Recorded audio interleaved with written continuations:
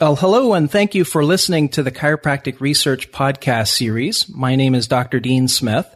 I am a clinical faculty member in the Department of Kinesiology and Health at Miami University, and I'm also a chiropractor in Eaton, Ohio. My research interests relate to understanding how chiropractic affects motor control and human performance. Thanks so much to all the listeners of the podcast out there. If this is your first time listening to the podcast, thanks for joining in. I really appreciate all of the great reviews on iTunes and all the feedback from everyone. If you like listening to the podcast, please leave a great review on iTunes so we can attract even more chiropractors to listen to the best in chiropractic research. I read all the feedback that I get and wanted to share one with you from iTunes. It is from Dr. Alex Ezra from Manhattan Sports Medicine in New York. He says, amazing info and something everyone in the profession needs to be listening to. So thank you, Dr. Ezra, and thanks again to everyone for listening. My goals for producing these research interviews are, 1, to get the word out about chiropractic research from the experts that are actually doing the research. 2, to encourage collaboration of researchers. And 3, to motivate and assist practitioners and students alike to pursue research careers in chiropractic science. I'd also like to point out that Chiropractic Science has partnered with chirocredit.com to make these podcasts possible. Well, let's get on to the interview today with Jan Hartvigsen, DC PhD. I am really excited that in this interview we'll discuss topics such as how to build chiropractic's academic capacity, what is evidence-based practice, musculoskeletal health in the context of general health, and the chiropractic profession in the mainstream. Professor Hartvigsen is full professor and head of research at the Department of Sports Science and Clinical Biomechanics at the Faculty of Health, University of Southern Denmark. He is also leading the graduate program for physical activity and musculoskeletal health and is co-founder of the Center for Muscle and Joint Health. He has published 136 scientific publications, 67 just in the past 5 years, including 26 systematic reviews, 13 editorials and commentaries, and 10 book chapters and commissioned reports. His H-index is 26, and his work has received 1,806 citations in the past 5 years.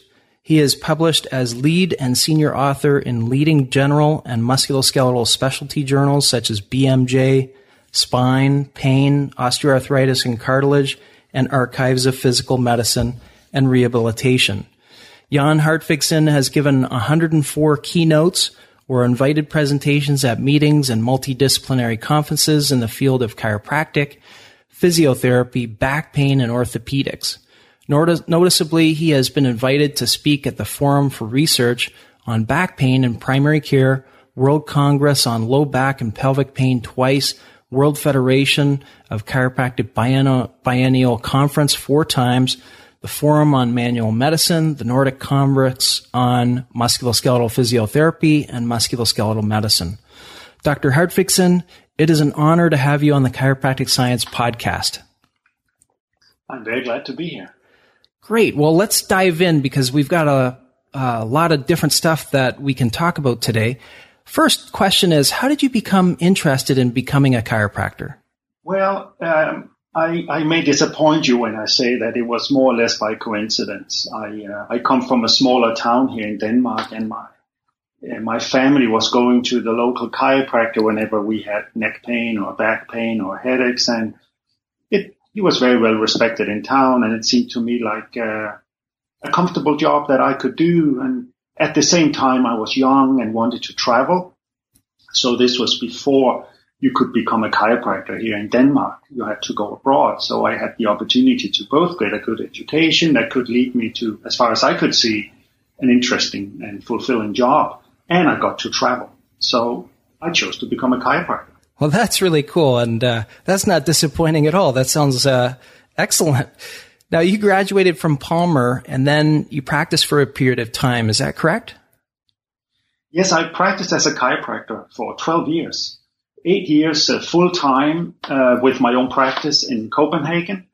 And then 4 years part-time while I did my PhD that I acquired in 2001. So a total of 12 years in practice.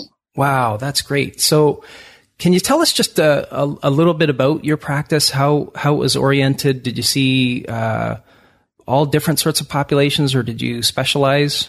It was what I would just call a general chiropractic practice. Saw people with mainly back and neck pain, headaches, different musculoskeletal disorders, no specialization, just regular chiropractic. Okay. So why was it that you pursued a PhD? Well, when I've been in practice for a couple of years, the University of Southern Denmark, where I'm now employed, began discussing whether they should start a chiropractic education. And the dean of the Faculty of Health did not know what chiropractors did and what the university was supposed to teach them. So I was invited to become part of an expert group, if you will, that could advise him and the faculty about how you set up a chiropractic education. And gradually I worked my way into the university, and one day, the dean said to me, listen, I think you could have a future here, but if you want a future here, you have to do a PhD. So in an odd way, another coincidence. So I said, okay, I'll do a PhD, and I completed that in 2001. Great. Can you tell us just a little bit about the PhD? What you studied? Yes, I have a PhD in epidemiology. I studied, the title of my PhD was Occupational Factors and Low Back Pain, and I looked at physical workplace exposures such as heavy lifting, prolonged sitting, and risk for low back pain in using some of the very data-rich registries and databases we have here in Denmark. And I looked at the psychosocial work environment and how that affects the onset and development of back pain. So I published, I think, 5 papers as part of my PhD, and it was a very good experience because it allowed me to be part of a multidisciplinary research environment with many young researchers at the Department of Epidemiology. And it was really an invaluable scientific education, and I also received invaluable mentorship from the professors there that had enabled me to move on in a fairly successful academic career afterwards. I would say very successful. Now, you have authored over 130 publications in the best peer-reviewed journals and have worked in that multidisciplinary environment. Today, we're going to discuss some really important issues in chiropractic, such as chiropractic's academic capacity, what is evidence-based practice, musculoskeletal health in the context of general health, and chiropractic profession in the mainstream. In addition, we'll discuss some of your own research. So let's get started because I know we've got a busy agenda. So we'll start with, what is evidence-based practice, Jan? Yeah, I think that's a very good question because today I think all healthcare practitioners will say that they practice evidence-based, which of course cannot be true because there's a lot of variation in healthcare, even within the same country and within the same state. Now, evidence-based practice is not only about scientific studies, it's about integrating the latest and best evidence with your clinical experience to deliver the best possible care for individual patients. That's my working definition, and I think that's pretty well aligned with how it's perceived in the field. Okay. How do patient expectations or values fit into the mix as well? Is that something that's a part of evidence-based practice?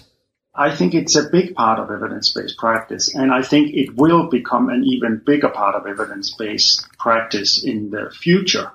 The question is, of course, how is value measured? We have traditionally measured value using p-values or standardized indices of certain kinds, but increasingly we are starting to measure value by asking the patients about their perceived value of the treatment they receive. And I think we'll see much more of that in the future. So patient preferences and values are a big part evidence-based practice. And I think it will become an even bigger part of it in the future. So if that's the case, then I'll just give you, a scenario that has happened to me many times in practice. And that would be someone coming in and they have a certain condition for which there's not a lot of empirical scientific evidence in the chiropractic literature for their condition. But yet the patient has, been to other practitioners and they say, I really want to try chiropractic. This is where I want to be. I don't really want to take a bunch of drugs. How do we approach something like that where there's minimal empirical evidence in the literature, but yet the patient is requesting our services? What do you think about situations like that? Because in my experience, they happen a lot. Yes. Well, I think we have to know the literature quite well as a profession, and we have to know whether there are treatments out there with good evidence, good safe treatments with evidence for effectiveness. And if those treatments are not treatments that chiropractors provide, and in particular, if those treatments have been compared to treatments that chiropractors provide and proven to be superior, in my opinion, we have to talk to the patient and advise the patient about what would probably be best for them, considering the evidence, even if those treatments would not be chiropractic treatment. Now, for many of the conditions that chiropractors treat, mainly back pain, neck pain, certain types of headaches, musculoskeletal disorders, I would say, fortunately for chiropractors, there is good evidence out there that what chiropractors do is of value to patients and can be effective for many of those disorders. So if patients prefer treatments that chiropractors deliver over other treatments, I think it's perfectly ethical to provide those treatments to patients, given the state of the evidence today. Now, that may change in the future, but that's how I see it today. Yeah, and considering that most people come to chiropractors for some kind of pain, whether it's headache or neck pain or back pain, it definitely seems reasonable. And the guidelines today mostly include chiropractic, so it definitely seems. We have just completed new national clinical guidelines for the management of back pain, low back pain in Denmark, and I was part of the expert group, and these guidelines were commissioned by the Danish Board of Health. And this was a multidisciplinary expert groups consisting of chiropractors, physiotherapists, general practitioners, rheumatologists, orthopedic surgeons, occupational physicians, neurosurgeons, and really all the clinical professions that treat back pain patients. And we came up with 10 recommendations for management of acute and subacute low back pain. And 3 of those related to medication: paracetamol, nonsteroidal anti-inflammatories, and opioids. And based on the evidence and the opinion of the group combined, we recommended against all of those 3 types of treatment. Now, we recommended 4 manual treatment, being mobilization and manipulation. We recommended 4 supervised exercises. We recommended 4 patient education, and 4 advising the patient to remain in their everyday life and maintain and maybe even increase their physical activity and remain at work. And we recommended against routine imaging of low back pain. Now, with those recommendations, I can only say that chiropractors are ideally placed to provide, in my opinion, evidence-based and guideline-recommended treatment for back pain patients. And this was for both back pain without radiculopathy and for back pain with radiculopathy. Now, we are currently working on the neck pain guidelines, and I can't tell you what those recommendations will be, but certainly for back pain, I think chiropractors are ideally placed to deliver those treatments. And I really don't see many other professions being as well placed as chiropractors to handle this problem. Wow. That's really exciting. One of the things that that I encounter when I speak to chiropractors or just mingle with chiropractors is that, I get the sense that they feel in the research area that we have, they have some sort of inferiority, that chiropractors don't have research. That's the perception that I get from many chiropractors, but we really have nothing to be ashamed of, especially in the musculoskeletal field. That's what I hear you saying. Yeah, that has been one of the great consolations or a great comfort in my life, being employed at a large faculty of health that includes a large medical school and a big university hospital, where I, on a day-to-day basis, interact with researchers from many different disciplines. That chiropractors have really nothing to be ashamed of when it comes to the research and the body of evidence supporting the way they practice. That is, of course, if we talk about spinal pain problems, certain types of headaches, certain musculoskeletal disorders, and provided that the therapies they use are within the boundaries of the evidence available, but certainly offering various types of manual treatment, exercises, education, support, advice about remaining at work and remaining physically active. There's very good evidence that those are good approaches. And if you interact with academics from other medical specialties, you quickly learn that they don't have all the answers either. There are many problems and large holes in the evidence. So in my opinion, chiropractors have nothing to be ashamed of. In fact, they should be fairly proud that they have a pretty good evidence base for what they're doing if they're doing the kind of things I talked about. Sure. Great.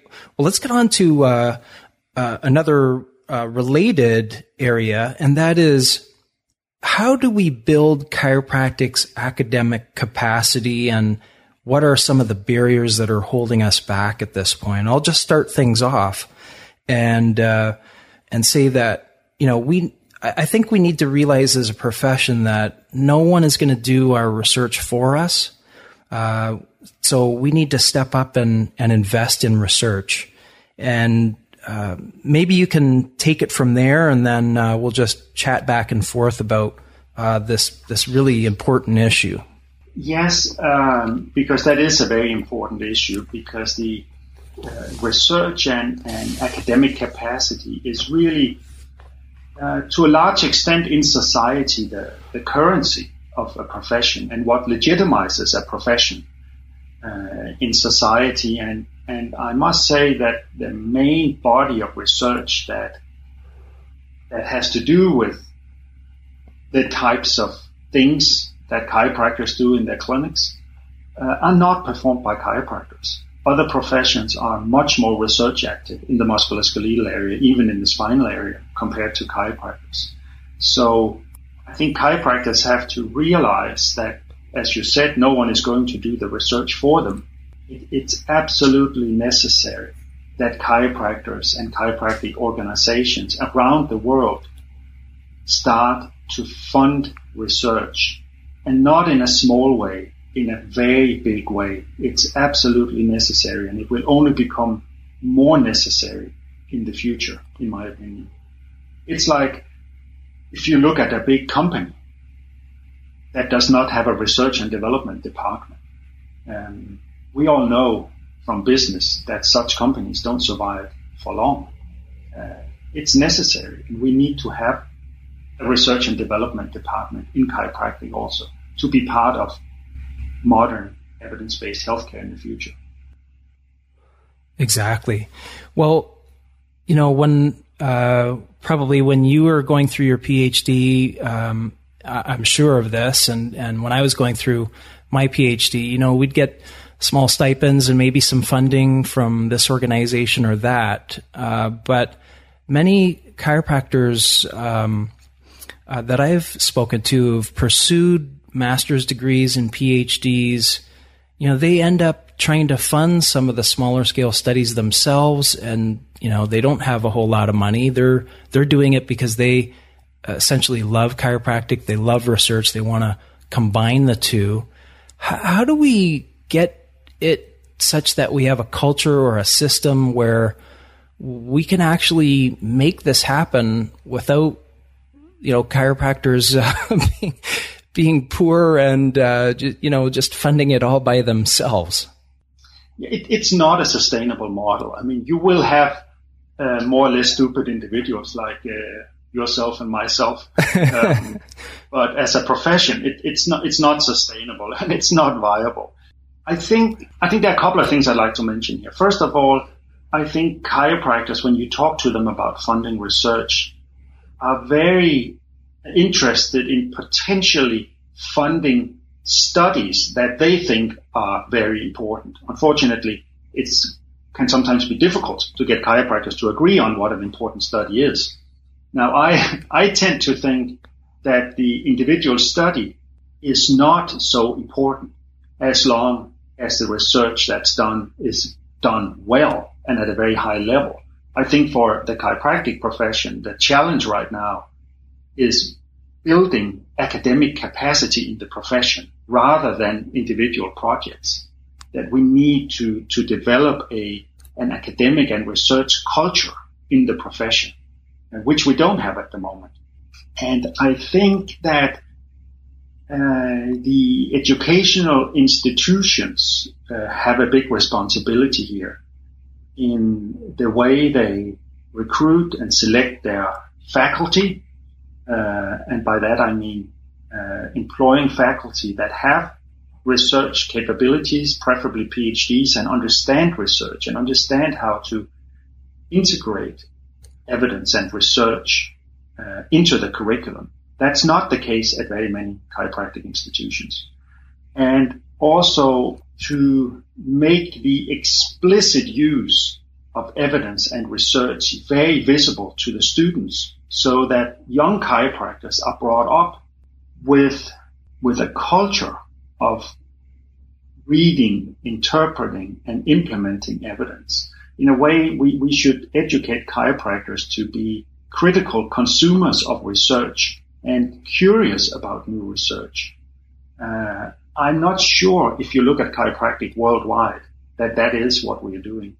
Right. I don't think so. And, if we're going to make, massive inroads into the research culture, as you put it, then this is something that's going to take large investment and it's going to take time, isn't it? Yeah, that's an important point too. Research takes a long time. Now, when I started in research here and when we started with the chiropractic research program in Denmark, we had chiropractors call us after 2 weeks and say, "So, what did you find out?" And of course, we had hardly, figured out how to open the computer and much less how to work the software. So over time, they stopped calling us. They had kind of given up on us. But after a couple of years, and maybe 3 to 5 to 7 years, we started to call them and say, "Hey, this is what we found out. This is what's happening. This is what's new." And we started the Danish chiropractic education here at the university, and with that, a substantial investment in research in 1994. So that's some years ago, over 20 years ago. And we are now at a level where we publish from my group alone around 50 international peer-reviewed papers a year. We educate 1 or 2 new PhDs every year. And we have more funding than we've ever had. And we have a very talented group of young researchers, I'm very excited to say, coming up now. So I can see that what we've built is a sustainable environment. But it's taken 2 decades to get to that point. And I think you need to see that long-term perspective from the leadership in the profession and get the profession to buy into that vision. That this is not a quick fix, it's a long-term investment, but it's absolutely necessary if chiropractors want to stay relevant in a society where healthcare is only going to be more driven by evidence rather than less driven by evidence. You know, Jan, I was just thinking about traditional chiropractic ways of looking at things, and oftentimes in chiropractic we look to more of a wellness kind of lifestyle. And if we applied the same thing to research, we would be building a culture of research, wouldn't we? Because what you're describing is, at the present moment, it's almost like we're dealing with, an acute episode of pain or something like that. We're trying to just put something out there, not in a systematic way, but rather, we need to build this from the ground up. Well, there's a very bright American chiropractor, PhD, Cheryl Hawk, whom you may know. And she once said, and I've never forgotten this, that the purpose of research is not to prove chiropractic. It is to improve chiropractic. That's what we want to do. Because with research and research results, you kind of put your beliefs and your way of doing things on the line, and you test it. And things may turn out differently than you expected to. But if the research is well done and credible, you actually get specific answers to scientific questions. And you may have, and very likely will have, to adjust the way you practice and see patients. So it's important to realize that being in a research culture is a dynamic culture, and it's a dynamic mindset and dynamic framework. And that's what I think is exciting, because tomorrow is not going to be like today. And I think that's a good thing, because that's what we observe in other areas of society, that things evolve and change. So I don't understand chiropractors who say we should not do research because we want things to stay the same, and preferably we want them to stay the way they were in 1895. Yes, I've heard that as well. There was one thing I wanted to just follow up on, and you mentioned that chiropractors, when you were first starting the research program, chiropractors were calling you after 2 weeks and asking you where the data was. My suspicion is, once we build these connections and we develop career opportunities for chiropractors in the field, chiropractors going through chiropractic colleges and universities will get the idea that this is going to take time, and I think some of that stuff will correct once we get into it. So, but you're right, it's a really important topic area. So I'm glad we took some time to discuss that. And something that is related is, go ahead. Well, there was another thing I would like to touch upon in this, and that is that I was talking about the chiropractic educational institutions and their responsibility in research. It's not their responsibility alone, but it's their responsibility to bring up and educate, what I said, critical consumers of research. But doing good research, and I'm acutely aware of that every day at my work here at the university, really requires many different competencies. And I think you probably realized that in your research and academic career also. It's a multidisciplinary game. It's not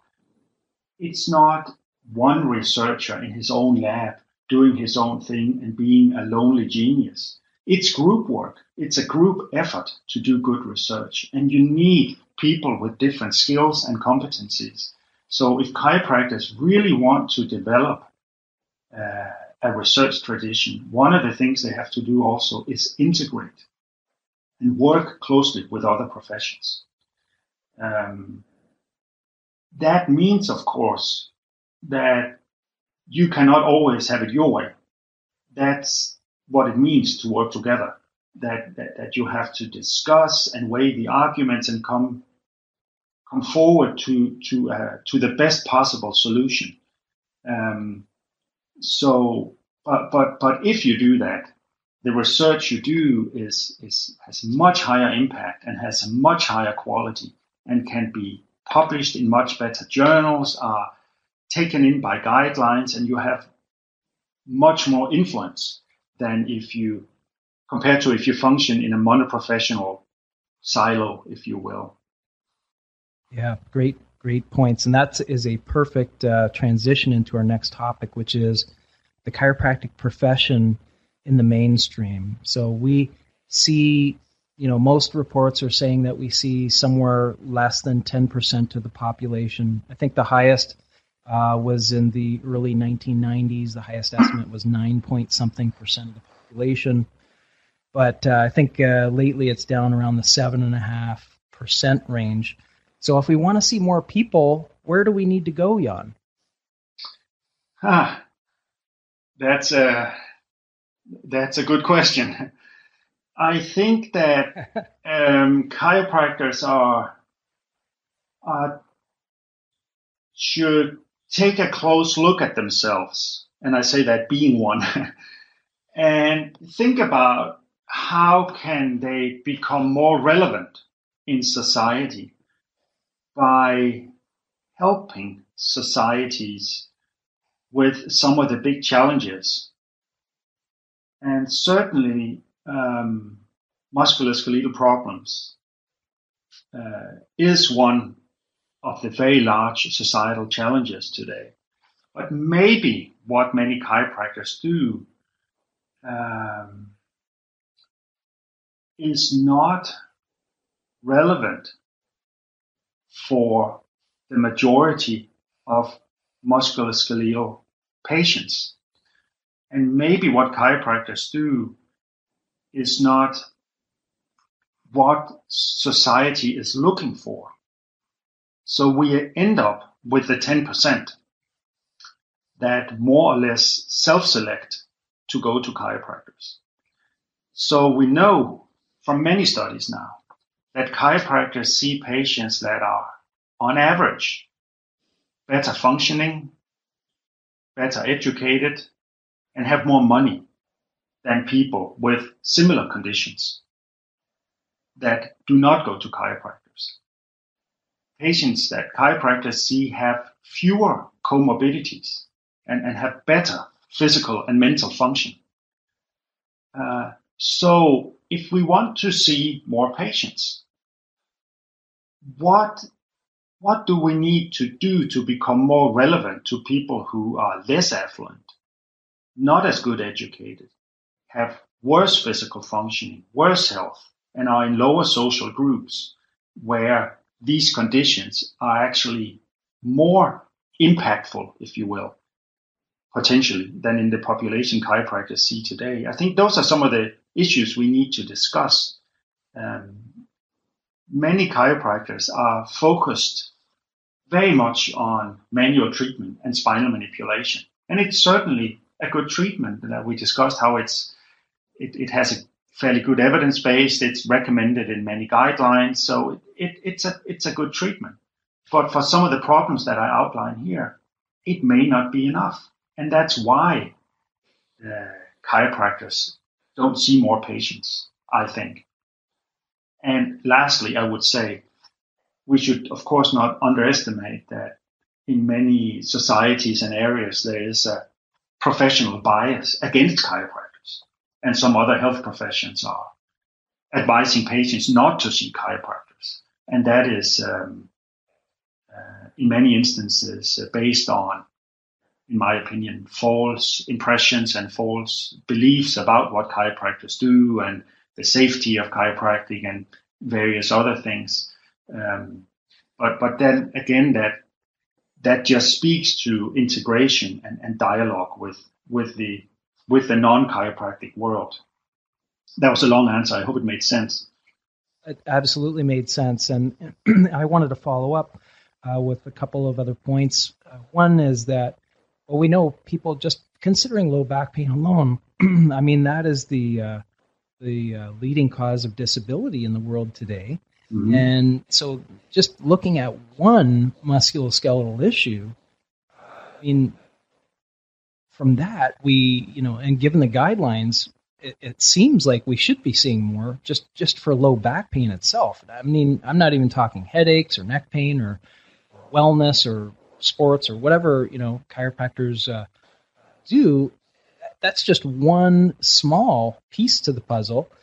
Another thing is that getting back to the comorbidities, I think this, in my opinion, is a really untapped area. I've seen some research come out about some of these comorbidities. For example, here in the United States, there was a paper that came out in 2016 that looked at the cost of chiropractic care for people with back pain with multiple comorbidities, and the cost effectiveness seemed to be better or favored the chiropractor compared to medicine.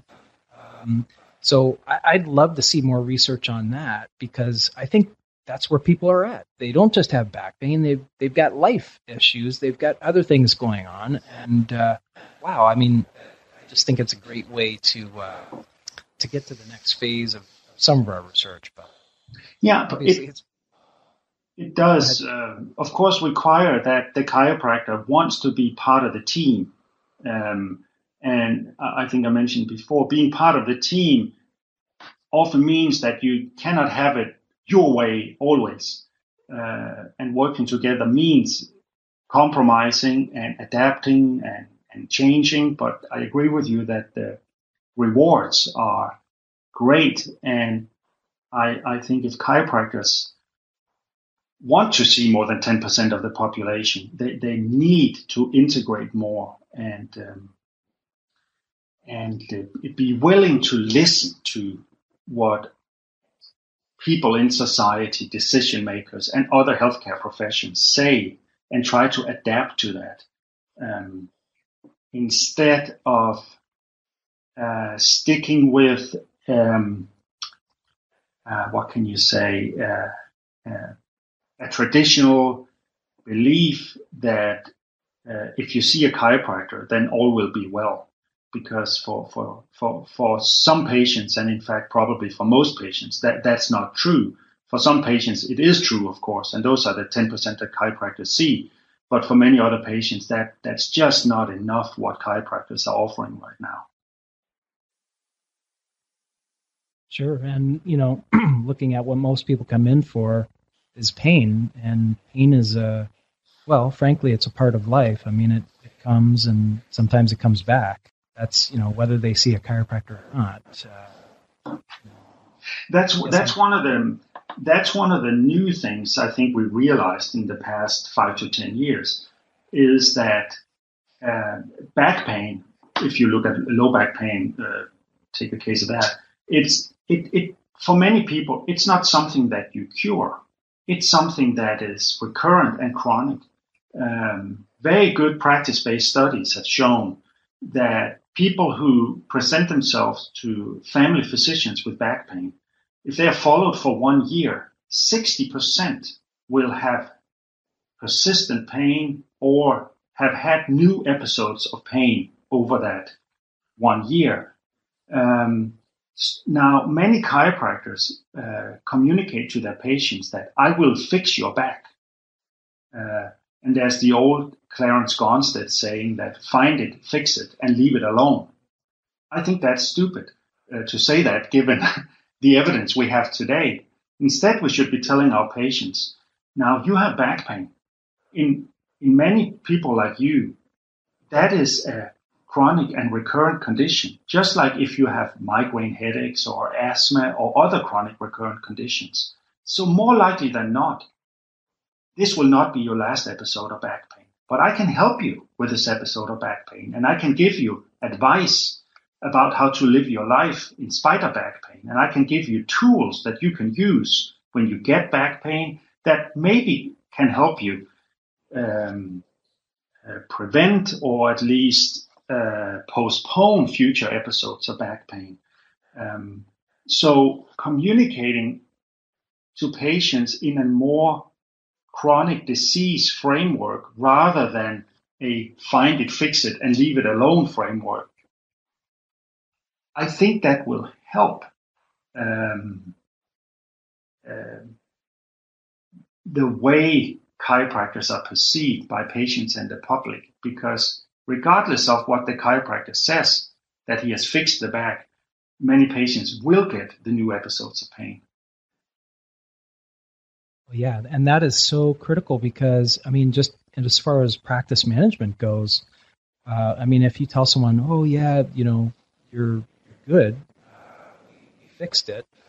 I don't know too many chiropractors that actually would say that nowadays, but perhaps. And so if they, you know, explained it the way that we're talking about it now, you know, like Mrs. Jones, the pain is likely to come back at some point, but here are some strategies that you can use to try to mitigate it, try to prevent, you know, improve the fitness of your spine, and eat well to control inflammation, you know, help out with, you know, social networks and things like that can help you. I mean, there are so many things that we know now that people can incorporate to provide, you know, what I would consider the best care available. That to say, you know, you're good is, I think it's naive because we know pain. You know, we're just talking about pain at the moment, but pain can come back. The patient says, you know, okay, well, I guess I'm good. And then they get an episode 2, 3, 4 weeks later. What are they going to think? They think, well, the chiropractor didn't either explain things well or they're going to go somewhere else. Yeah, the treatment didn't help, when in fact it did help. Exactly, it did help. That's exactly the point. I'm so glad you brought that up. I guess I should have said it a little bit better. But yeah, absolutely.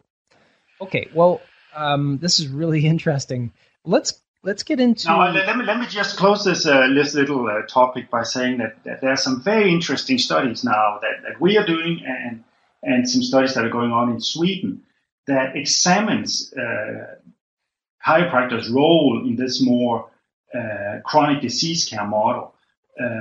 So, if you have diabetes, for instance, the big emphasis on management is on self-care. How can you live with your diabetes? What can you do to prevent the consequences of diabetes? But you need, in diabetes, at least that's how it is in my country, you are in regular contact with a physician that monitors your health and maybe takes your blood sugar or takes your blood pressure and looks up whether you are gaining weight or losing weight or at least maintaining your weight and those different things to keep you on track so you can better live your life with this condition.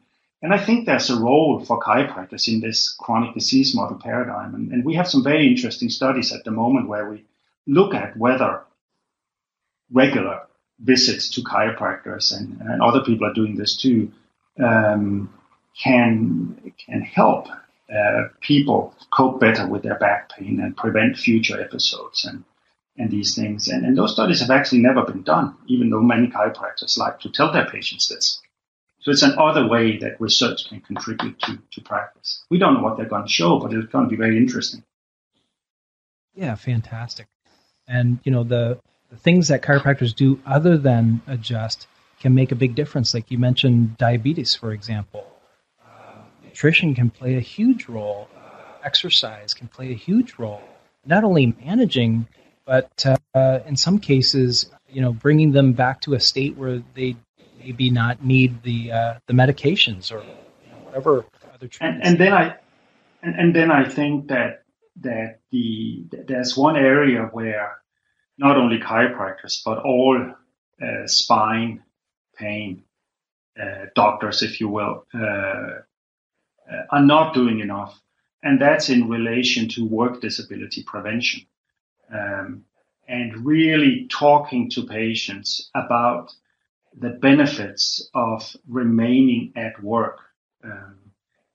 Part of the big impact of back pain and the burden of disability from back pain comes from work disability, and not only in industrialized countries but also in low and middle income countries. And we know that people who don't work, even people with back pain who don't work, just have a worse prognosis on a range of factors than people who remain at work. So that's one area that I think chiropractors can do, and spine pain doctors in general can do much better is in relation to the social consequences of pain, and in particular work disability. Fantastic. So we've talked a lot about various aspects of the research and chiropractors in the research environment. How do we get this research out that we've developed?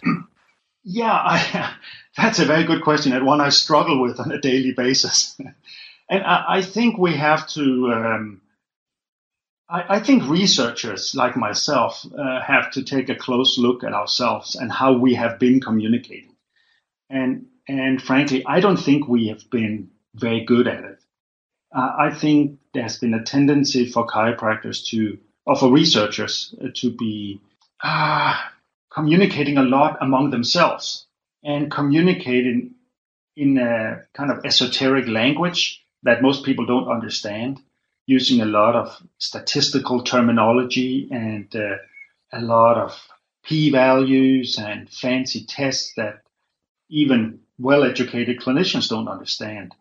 So I think researchers have to take a look at themselves and how they communicate their findings. And I really see a change happening now with social media and the way many researchers, even really top researchers in many fields, are communicating more simply in a way that both patients and clinicians can understand about what's right, about what the evidence is and what this means to patients or for clinicians, what it means to their practice. And I also see an increasing use of what I would call knowledge brokers.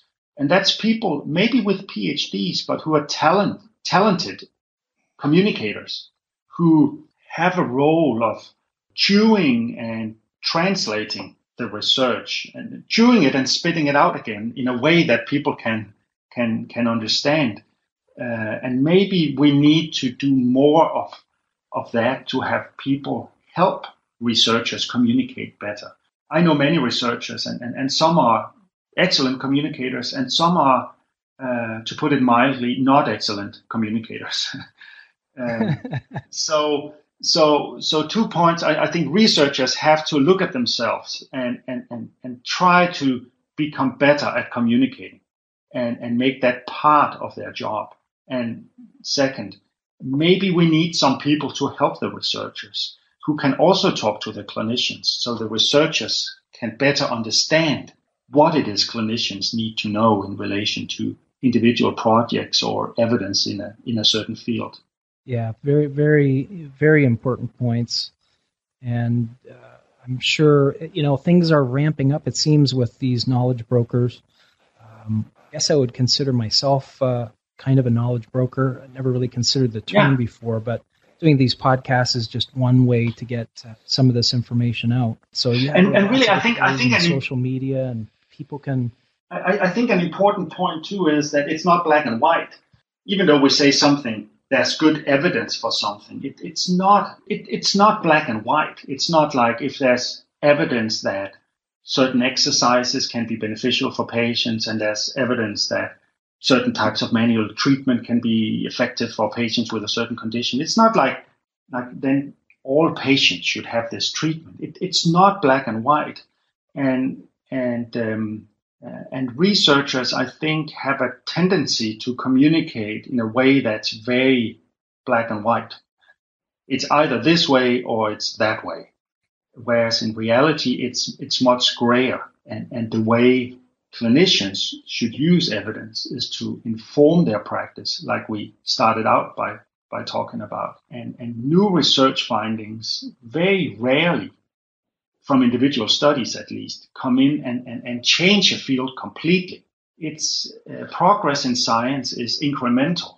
So how does an individual study or a new research result fit into the greater picture?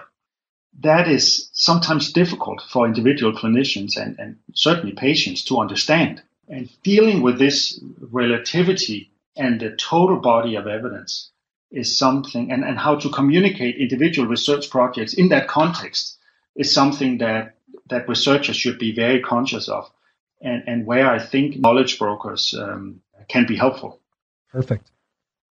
Well, we're getting closer to the end here. I wanted to go through another couple of topics here quickly. One is area that you've dealt pretty extensively in, that is musculoskeletal health in the context of general health. So in your studies and just from your framework, what do you mean exactly about musculoskeletal health in the context of general health? Well, when I became a chiropractor in the 80s, we talked about musculoskeletal health very much from a biomechanical perspective. It was the way you sat on a chair, the way you lifted a box, or it was a sprain, and that's why you had this chronic pain. And more we understand now that back pain and musculoskeletal health occurs more in people who have other conditions also. They have more headache, asthma, heart disease, diabetes, other health problems. And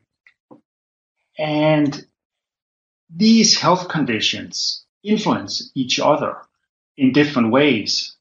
So I think it has become much more interesting to be certainly a researcher, but also a spine pain clinician, because you need to think of your patient as a patient and not just as a back pain patient.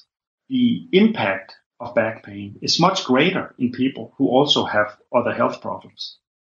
Yes, and I think these kinds of discussion points actually get into what many chiropractors think of and what we're taught in the first years of chiropractic school, which are the spine and the brain obviously are in control neurologically for the rest of the body. And so if you work on spine, it's not just that you're going to get spine changes, but it's likely, or at least possible, that you get changes elsewhere.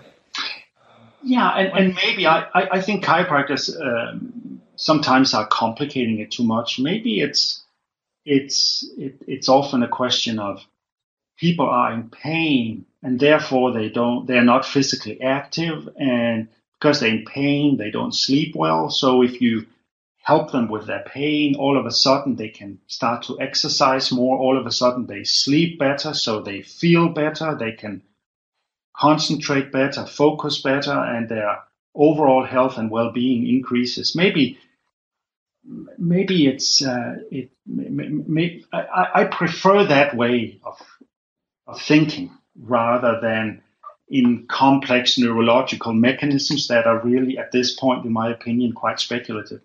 Yeah, well, there's certainly many seminars, at least over here in the United States, that are quite speculative in that kind of model. I think they're interesting, but that's what they are, speculative, mainly. It's kind of a framework that could explain things if we could show that that's, but it's so complex, as you were saying before, that it's difficult to get to some of those mechanisms. Now, some of the issues and themes that you've developed in this musculoskeletal health in the context of general health, I wonder if we could just, for a minute or so, talk about, for example, some of the work you've done in chest pain. Yeah. And hip osteoarthritis, for example. Not our traditional chiropractic topics. Well, if we take the chest pain area of research, I think it's a very good example of how chiropractors, by interacting with cardiologists and specialties in thoracic medicine, can all of a sudden become relevant through research projects. Now, what we did in that area is that we know that chiropractors see people with chest pain, and some from time to time, chiropractors have really good results, even miraculous results in treating patients with chest pain with spinal manipulation. So we talked about this with the cardiologists, and they said, yeah, we see that from time to time. It's anecdotal evidence. We really don't know what to make of it, but so because we don't know who these patients are, we don't know how to select them, we don't know who to send them to. So we said, well, why don't we do a couple of studies? And I think now we have published around 10 papers in the area, and we've actually developed a protocol whereby we can identify these patients. We have shown that if patients are picked with what we call musculoskeletal chest pain, they are much less likely to have anything wrong with their heart. We have shown that these patients can be treated by chiropractors and that they improve greatly with this treatment. And we have shown that sending these patients to chiropractors is cost effective. So it more or less started as a conversation over lunch, and now around 10 years later has ended up with a whole line of research. And I think it's a good example of showing how chiropractors can become part of the team, filling for this subgroup of patients potentially a very interesting role. So it's one of the benefits of being in a large health or medical faculty that you have these opportunities to play with people from different specialties. And I can only encourage chiropractors to seek out environments like that. It's very challenging, but at the end of the day, it's also very rewarding. Yeah, just anecdotally, I'll throw out a case that I had early in practice. I was probably 2 months into practice about 19 years ago, and this fellow walked in and he had this acute chest pain, and I didn't know what to do. I was 2 months into practice. I palpated him, did an exam, and I found a rib joint, a costotransverse joint that was, I'm really stuck, subluxated. And so I sent him to the ER because I didn't know what to do because he was having this acute chest pain. So he came back from the ER. They said, everything's fine.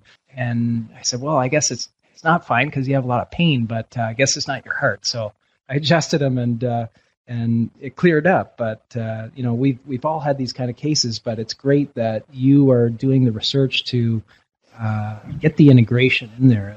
It's really fantastic stuff. To wrap up, this could take a while, but let's see how we do with it. I at least want to ask the question. There are some really hot topics going on these days, Dr. Hartvigsson. I'm sure you're aware, for example, of the situation right now in Australia. We're having a hard time with pediatric chiropractic care. It seems that various professions are coming down on seeing children in Australia. What's your take on what's going on right now? Yeah, well, I've been fortunate in the past year to spend about a month in Australia. And I can see that chiropractors in Australia are under a lot of pressure, the profession as a whole. Now, part of it is, in my opinion, the professional bias. I think I mentioned before that there's a turf war going on between different professions, and it's a question of market share, and so it has nothing to do with evidence or science. It's politics. That's part of it. But I also think a big part of it is because chiropractors in Australia appear, I'm speaking as an outsider, but appear not to be very united and have some fractions or groups in the chiropractic professions who really make claims about health in general and about what chiropractic can do for people that are completely out of line with common sense and with what we know from evidence. So by having these groups in the profession, the chiropractic profession becomes very, very vulnerable. And in a situation where you have 2 or 3 or maybe 4 different associations that cannot get along, it's very, very difficult. My advice for chiropractors in Australia is to have good educational institutions, to invest in research and academic credibility, and also to integrate with other healthcare professions, just like we talked about what we've done here in Denmark, what I see in some other countries, and also to be in it for the long haul. This is not something that's going to go away tomorrow, but it can be changed over time. Yeah, great perspective. Now, one of the goals of the podcast is to try to motivate and assist practitioners and students alike to pursue research careers in chiropractic science. We've already touched upon some of this, but can you offer any advice to aspiring chiropractors that may wish to pursue PhDs? Well, I'd like to say that if you want to become a researcher and have an academic career, it's a lot of hard work, and you know that, Dean. It's not easy, but it's very, very satisfying, and it's great fun because you really learn and you grow not only academically, but also as a human being, because you get these insights through research that are very, very satisfying. So I find it very satisfying to be a researcher. I think it is the most important piece of advice I can give is to find a good mentor or a good group, research group, and become part of that, so that you don't struggle on your own. So you are part of a team where you help each other. And I think that's much more important than the project you do, to be part of a good mentoring group. That's more important than doing the project you love. If they have priorities that are somewhat aligned with what you do, I would change my priorities and become part of such a group if you can see that they are productive and it's a good working environment and that they have ambition and the ambition to do the best research possible. Because I think for young chiropractors and any young researcher that are starting out in research, it's about becoming a good researcher. That's your objective, about learning rather than doing an individual project that you think will change the world, because then you'll probably be very disappointed because very few projects do change the world. But it's like the investment that the profession needs to make in research and building academic capacity. You need to build yourself and academic capacity in yourself. And that should be your objective as a young researcher, in my opinion. You know, that was very well said, and I agree with everything that you said, especially developing the skill. You may not work on the project that you had in your dreams right away, but it's about building skill level and your expertise and working with the best people that you can. That's terrific. Yeah, I can maybe. You started out by asking about my own PhD. I wanted to do a randomized clinical trial. I wanted to prove chiropractic. Now, it turned out that wasn't possible at the time within the topic I wanted to do it within. So I was offered a PhD project in epidemiology, looking at, as I told you, workplace exposures as risk factors for back pain. And I did it because that's what I could get at the time. But it was incredibly fortunate for me because I ended up in exactly such an environment with good mentors, with good stimulation, where quality and skill was what was important. So if I had my way and done a randomized clinical trial on my own, I may have completed the trial, but I would not have been able to hold the job and have the career that I've had today. Yeah, fantastic. Fantastic. Any concluding remarks? No, I think we covered a lot of ground. It's been a pleasure talking to you, and I hope that this is useful for some of the listeners.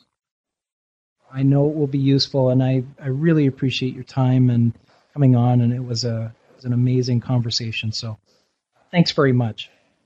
Thank you.